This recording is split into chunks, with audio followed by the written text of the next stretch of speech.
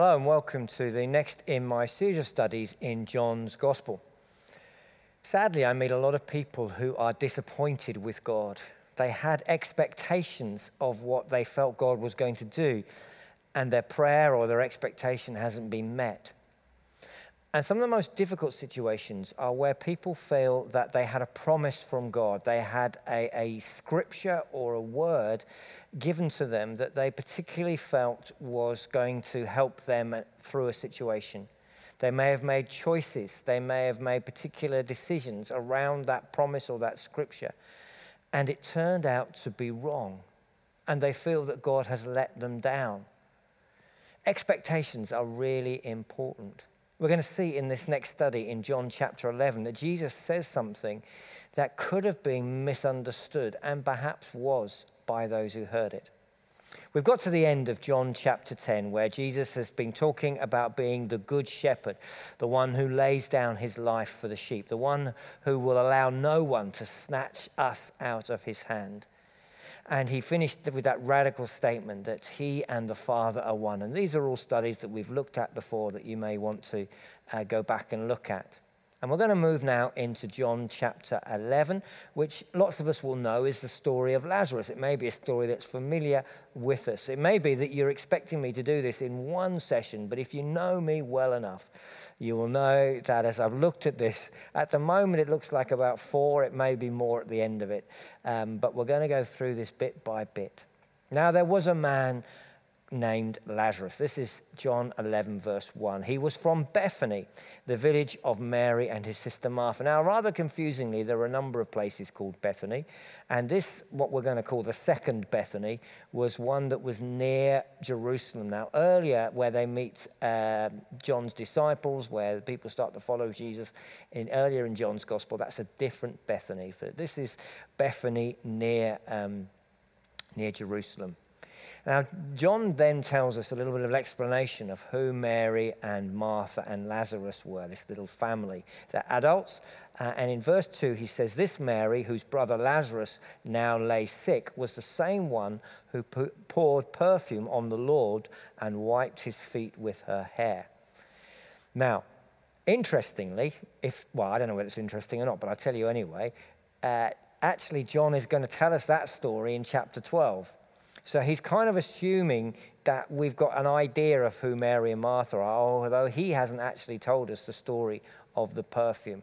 Luke tells us the story that Mary and Martha were waiting for Jesus, and one was annoyed with the other sister for not helping get things ready. But that's another story. It's in Luke, and we will come back to that a little bit later, because not later today, but later in this chapter, because it has a little bit of implications.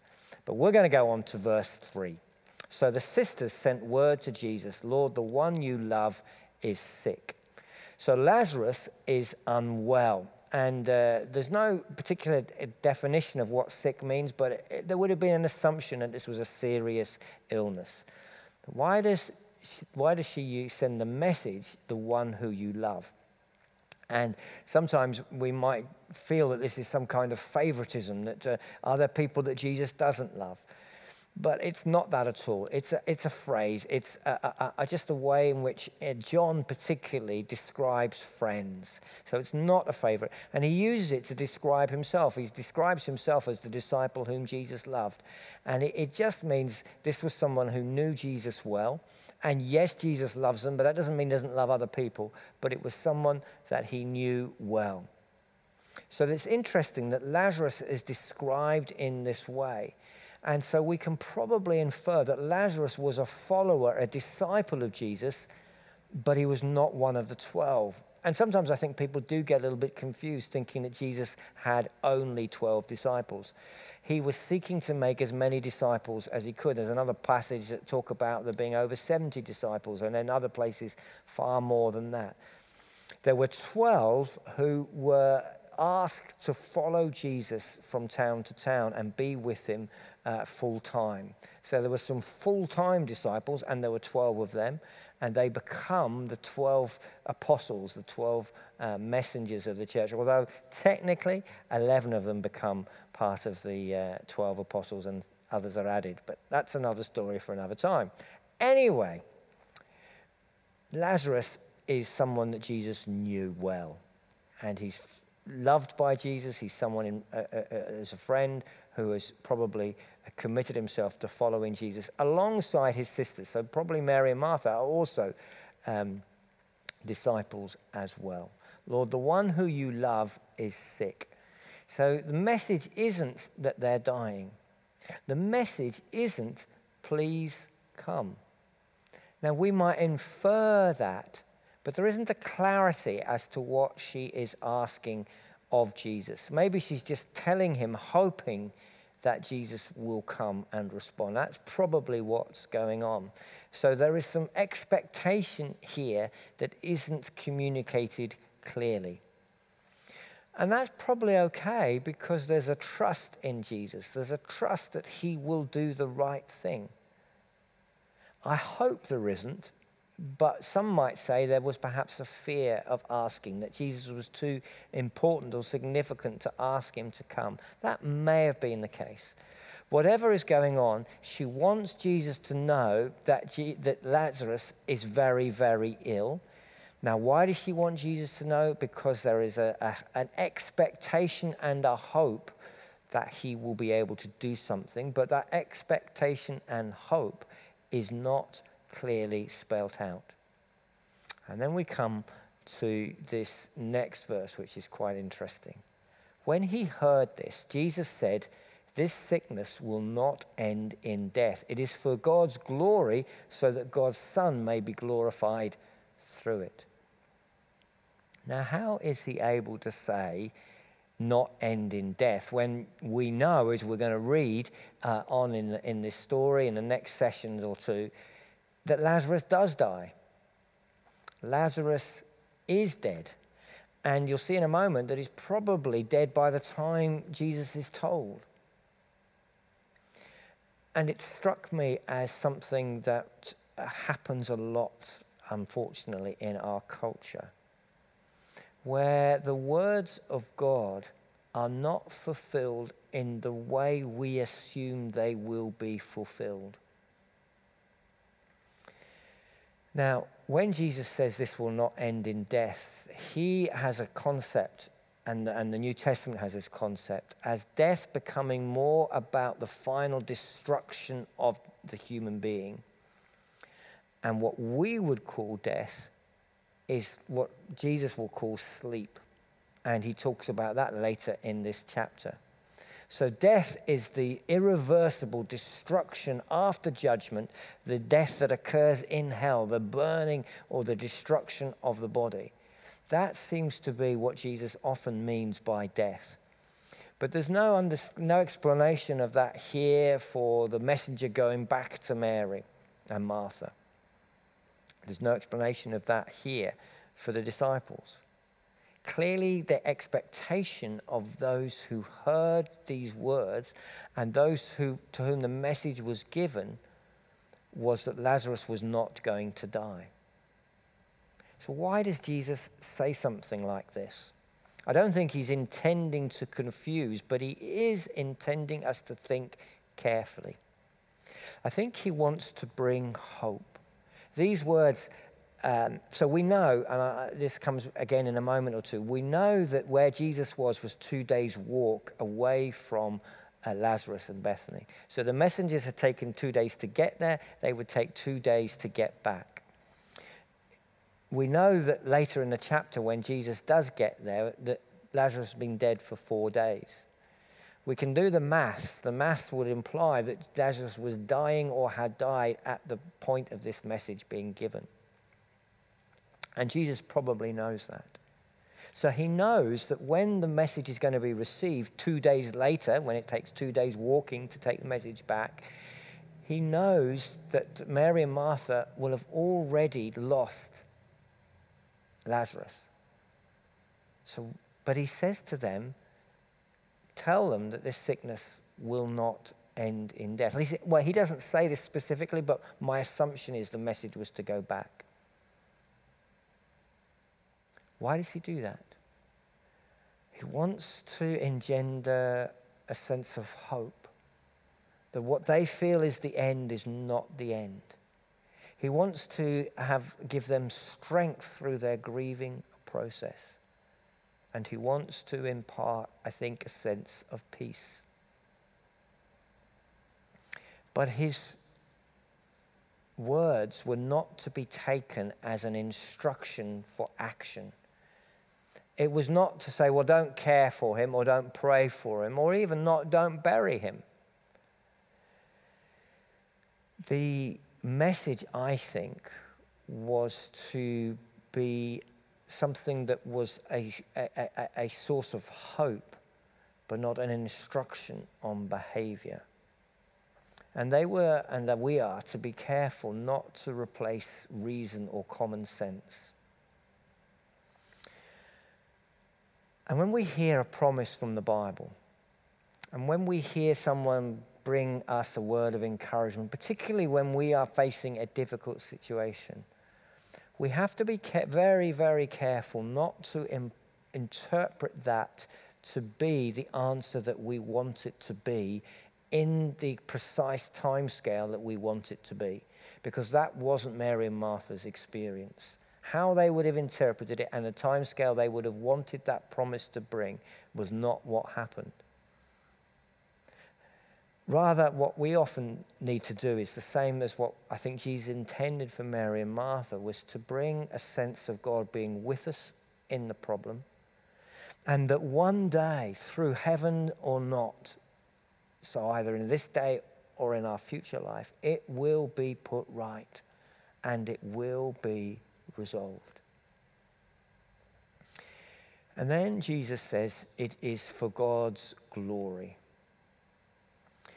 And what do we mean by that phrase? Well, we mean that the greatness, the majesty, the character, the truthfulness, the power, the love of God might be seen by other people. So all of these things, the truth, the love, the power, the majesty, the goodness, the love, all of that is lumped together in this phrase, the glory. And we want people to see the glory of God. And so what Jesus is saying is that something is going to happen that is going to reveal to other people how great God is. Which leads us with the question, well, why can't God be glorified in all our desires for healing? Why can't everyone be healed like Lazarus? Remember, Lazarus technically isn't healed, he's resurrected. So we might say, well, why doesn't Jesus resurrect everybody? If he's not going to heal everybody, why doesn't he resurrect everybody? And that's a question we've grappled with before. I've done questions of life around this whole question of suffering. It's a huge question. And I'm not going to pretend to answer it adequately now, but please do have a look at our questions of life on this subject, or even some of the earlier studies in John, particularly the Not Why, but What Now series that I did around John 9. I think we need to just say two things, though, at this point. And that is that judgment and heaven has to come. This world cannot be eternal. There has to be a new world where everything that's wrong in this world is ended and where only the good that God intended for this world lives. There has to be a judgment that removes all the wrong, all the evil, all the suffering. And the only way to access and enter into that judgment is either through the return of Christ or through our own death. And so life cannot go on. Ever since Adam and Eve chose to reject God's ways, death has to be a part of ending the evil in our world. There has to be an end. And then a judgment, and then the opportunity for a future life. And so if God never allows any Christian to die, then we perpetuate the suffering of this world. And we perpetuate a system that God is wanting to replace with the kingdom of heaven coming to earth. So death and decay, ever since the fall, is a part of life, and it cannot be held back. We all have to die. However much faith we have, however many prayers we pray, we're all going to decay and die at different rates and in different ways, but it is unavoidable. And we're all going to be resurrected, and we're all going to face Jesus. And those of us who have put our trust in him and his work on the cross will skip the judgment and maybe literally skip through to the eternal life that Jesus has bought for us. And those of us that have not chosen Jesus will have to have explained to us why we can't do this all again and make heaven as sinful as this world. And we will then face the ultimate death, eternal death. So the first reason why God doesn't heal all the time, everything, is that it simply can't happen that way unless we stop having the idea of a future heaven. But the second thing is that remember that Jesus wants to be glorified through the resurrection of Lazarus. But we need to recognize too that Jesus is also glorified by the patience of his disciples, by the hope of those who persevere and overcome, through the faith of those of us who cling to Jesus even when this world doesn't seem to be working. And a simple glance at the New Testament church shows us that the power of the church was seen more in the overcoming of difficulty than in the supernatural. Now that may seem difficult when you look just at Jesus because he did loads of miracles. But as you look at how the early church unfolds, and as you actually look at how Jesus brings glory to himself, it is through the cross. It is through brokenness. John 11:5. Now Jesus loved Martha and her sister and Lazarus. There is a huge compassion, a huge care that Jesus has that death is part of life.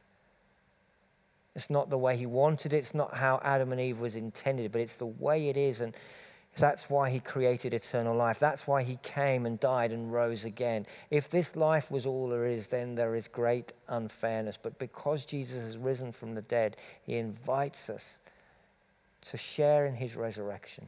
And what's going to happen to Lazarus is a demonstration of what is to come. It is not the norm for us today. Now, Jesus loved Martha and her sister and Lazarus. So, now you think, well, so what's he going to say? So I'll come immediately. So when he heard that Lazarus was sick, he stayed where he was for 2 more days. Then he said to his disciples, let's go back to Judea. Judea is the south, the region around Jerusalem. So why does he stay for 2 more days? How is that loving? Well, as we've already said, he was 2 days' walk away, and that he probably knew that Lazarus was already dead. And so he's sending this message of hope, that though they may not understand it, he's sending a message of hope. But why the delay? Well, there are different theories. A possibility is that there was another unknown job to do for those 2 days that he needed to do. Another more popular theory is that we know that Jerusalem was a hotbed of opposition to Jesus, and that it would appear that this is the last time he goes to Jerusalem, and this precedes then the entry into Jerusalem and the final week and the crucifixion. And that these events seem to be within days of what we call Easter. So he knew there was a danger in returning to Jerusalem. So some people think that these extra 2 days were him preparing himself for that, not just for Lazarus, but for all that was to come, and that he withdrew to pray and to focus and to fill himself again, ready for that time. Now, that's another huge question, is why does Jesus need to pray? I'll leave that for another day, but as he's fully man as well as fully God, he models for us that dependence on his Father in heaven. A second view, which may not be incompatible with that view, is that he wanted Lazarus to be dead longer so that the miracle was dramatic. So when he gets there, Lazarus has been dead 4 days. So he's not raising a body where somebody could say, well, perhaps we got it wrong, perhaps he hadn't really died. 4 days of death is pretty conclusive. So there is an understanding that quite probably he's delaying it because he needs everybody to understand that he has the power to raise people from the dead. Why does he need to do that? Because quite probably within a week or two, or certainly within months, he is going to be killed, and they need to trust in his resurrection. So there's a similar trying to give people hope in the midst of difficulty going on. Now, we know that they still didn't grasp it. Maybe they did, but it was an attempt, perhaps, to let them see his power. Lots of you know with the American church leader Louis Gigelot, he says this: if you're waiting with God, waiting is okay. If you're always waiting on God, you'll be frustrated. God never seems to work at the speed that we want him to. And I do like that distinction. There is saying, I'm waiting with you, God. And the Bible talks again and again about waiting and patience. It's a huge part of the walk of a disciple. Psalm 40, familiar to many of us. I waited patiently for the Lord. He inclined and heard my cry. And we know that God lifted us out of the pit, but we had to wait patiently. And we wait patiently with God, having the hope that one day all our prayers will be fulfilled, but maybe not today. So if we're waiting on God, God, why haven't you done what I asked you to? We will be frustrated. So why does God not do what we feel is needed when we want it? Why is waiting part of his economy? I think there are a number of reasons, and if we look at the story of Job, we will know that it's not really helpful for us to try and work out what's going on all the time. That was that story we looked at before about not the what now, but not the why, but the what now. But 3 things to say. I think very often there is a spiritual battle, and that we're required to pray into and be part of an ongoing battle between the kingdom of darkness and the kingdom of light, between good and evil. That everything that is going on in the world is not what God wants. That's why there will be a heaven, because in heaven everything will happen as God wants. And we pray, your kingdom come, your will be done on earth as it is in heaven. We pray that because that's not the way it is. And there is a battle, and there is a conflict, and there are setbacks. And part of that is because I think other people have free will. And sometimes what we see as a delay is because God is saying, I'm not going to force somebody else to do this. They need to choose it. And that can be painful. We're praying for something, but we know that the person we're praying for is resisting. But we keep on praying. The second thing is clear too, that sometimes things don't happen in the timing we want because there are really significant lessons that we can learn. And that we do need to grow in patience. Or like in this story, I think there's a hint that they really need to understand that Jesus could raise a long dead body. And that was really important for the coming season that they were going into. They had to learn that lesson. And that meant they went through the grief of Lazarus dying. That if Jesus had said, as on other occasions in the Gospels, your faith has healed him, I don't need to come, they're already healed, that would not have given them sufficient emotional hold on resurrection that they were going to need for the coming days. And it's clear that God is glorified sometimes in the healing and the miraculous, but he is equally, as I said earlier, equally glorified in the overcoming, in the perseverance, in the patience, in the love, in the steadfastness. And often these things are not learnt when life is easy. That I don't become a more gracious and forgiving and patient and gentle person when everything goes my way. But when I walk alongside and through troubles and difficulties, I am refined and shaped and molded to be more like Jesus.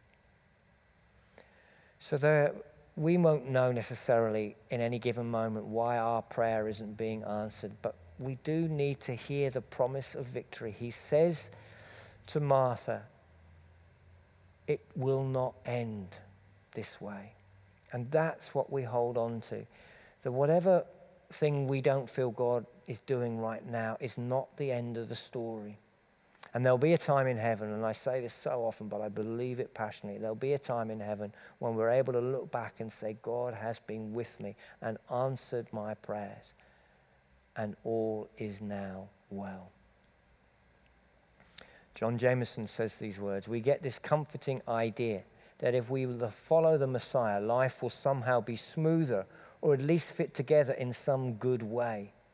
And then we run smack into the reality that the only guarantee Jesus made to us had to do with the activities that come after this life. Now, I know that's controversial, but I think he's right. The only guarantee that Jesus made to us had to do with the activities that come after this life, to do with forgiveness, to do with resurrection, to do with eternal life. And Jesus very clearly expected that his followers would have a harder time getting through this life than those who walked away. And Jameson goes on, but we still have these expectations of a Savior. And when Jesus doesn't meet them, we begin to wonder if he really is who we thought he was. And there are thousands of empty church pews that used to be full of people who believed in Jesus Christ, but he didn't live up to their expectations, and they went home. And so I want to encourage us to have the right expectations, to stand, yes, on the promises of God, but to believe clearly that they are eternal rather than microwave promises for today. And then in the light of eternity, they will come true, but they may not come true in the way we expect or in the time we expect. And that with Mary and Martha's experience. So our questions for reflection. What are we waiting for God to do? And what expectations have we? What could we be asking for? And what word of hope do we need to cling on to? In other words, let's bring the difficulties that we're going through to God and lay them at his feet and say, I will trust in your victory. I will trust in your hope. I will trust in your goodness, and I will follow you. And one day, all will be well. But let us not be afraid of asking for healing. Let us not begin as perhaps Martha began, by not being clear in what we're asking of God. We can ask without demanding that he has to do it our way. But we can bring our needs to him, and that's important to do. So let's do that as we close in prayer together. Lord Jesus, you know our hurts, you know our fears, you know our difficulties, you know our longings, you know our prayers. You know the promises that we think and feel and stand on. Help us to see them in the light of eternity and not to interpret them in our way for our ends. But help us to ask. Help us to bring to you all our needs and to wait with you rather than to wait on you. So we bring our prayers to you and offer them now in Jesus' name.